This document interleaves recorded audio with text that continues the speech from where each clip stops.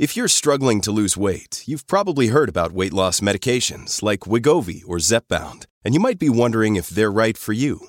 Meet PlushCare, a leading telehealth provider with doctors who are there for you day and night to partner with you in your weight loss journey. If you qualify, they can safely prescribe you medication from the comfort of your own home. To get started, visit plushcare.com/weightloss. That's plushcare.com/weightloss. plushcare.com/weightloss. Not a lot of folks know about it, but it is already in its early stages very successful. It's called Mend and Tend. It is a pilot program created by the Providence Healthcare, and it treats wounds of Downtown Eastside residents. Joining me to talk a little bit about Mend and Tend is Aggie Black, a registered nurse, research leader, and co-leader for the Mend and Tend initiative. Aggie, thank you for joining us. Happy to be here, Jazz. So walk me through, how did the idea come about and this desire to provide this kind of service in the Downtown East Side? Well, fundamentally, it started when a colleague and I realized every day on our way to work, we're passing people who are unhoused, who have visible wounds, and we realized the services currently available are not reaching those people.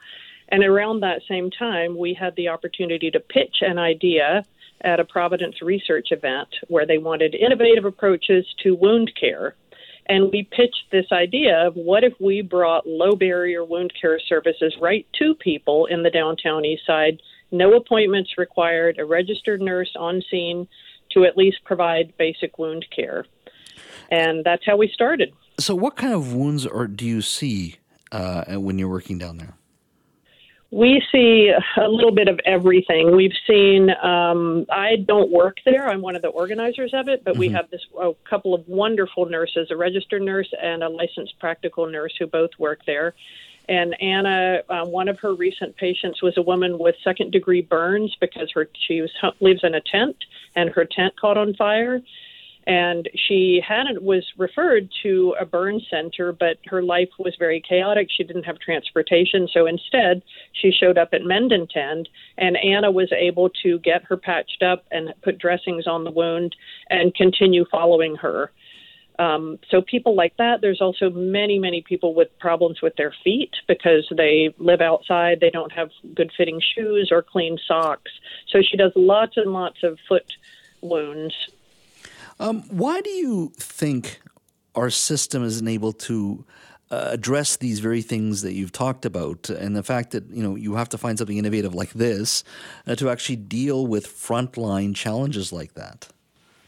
And that's an excellent question. A lot of this, I believe, fundamentally is the people that Anna, our nurse, is seeing are people who have mental health challenges, substance use issues, live in poverty. They're afraid that when they come into the regular healthcare system, they will be disrespected because in the past, in their interactions, they've been judged. These are what they tell me. They've been judged because they smell bad, or afraid of being judged because they don't live where they have access to a shower, or they're afraid of being judged because they're substance users, or they're afraid of being judged because they can't present themselves properly like what they think patients should be presenting.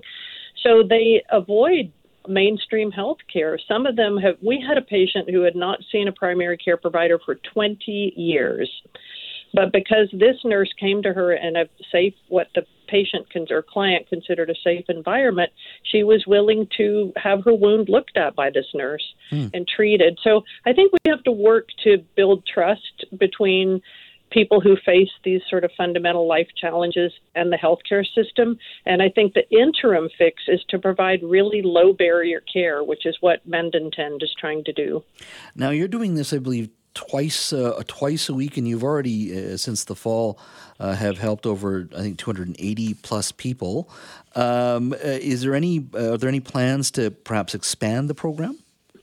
Yes, we're working closely with our colleagues at Vancouver Coastal Health, and they have a similar drop-in wound service at an overdose prevention site a few blocks away. They operate all the days that we don't operate.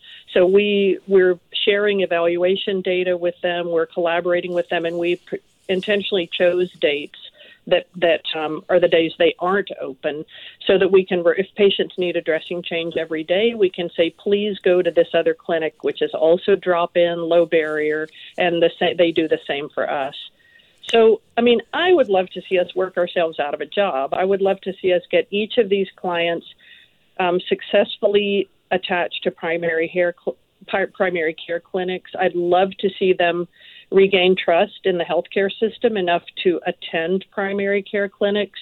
This is meant to be stopgap until we can get people successfully attached. But unfortunately, that's not going to happen immediately. So for now, we hope that we'll at least be able to continue care, because 2 days a week we see people, and there's no end to people that want to be seen in the clinic.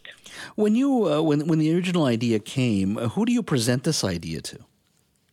This was Providence Research is the research arm of Providence Healthcare, and once a year they do this sort of innovative thing called Skunk Works. It's sort of a funny name, but you come in and pitch an idea, and then you spend a day and a half working with a team to refine the idea, and then you pitch it to a group of people who have funding to offer.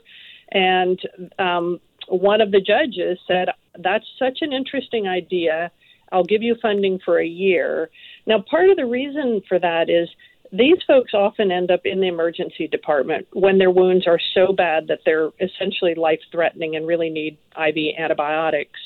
So people who, who are watching the cost of the healthcare system realize that it's much less expensive to put a nurse in the Downtown Eastside to treat wounds than it is to wait till those people are so ill that they end up in the emergency department taking lots of time. That's one of the most expensive places to get care is emergency. And then sometimes they have to be admitted. Sometimes they have amputations, and they spend weeks and months in acute care at one of our hospitals. So we want to get upstream, treat them where they are, help build trust in the healthcare system, and avoid some of those super, super expensive things like emergency department visits, ICU after a leg amputation, things like that.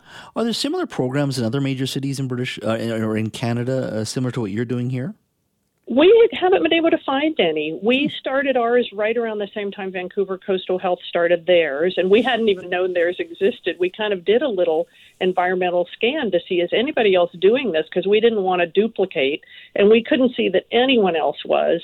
And then we met some nurses at Vancouver Coastal Health who were just about to open theirs. So that's been great because we can share ideas and see what's working for them and borrow it, and they do the same. Well, it sounds like a fabulous program, and as I said, started in the fall of last year, and already they've already cared for 255 people since it opened last fall, as I said. Aggie, thank you so much for your time. Really appreciate it. You're welcome, Jazz.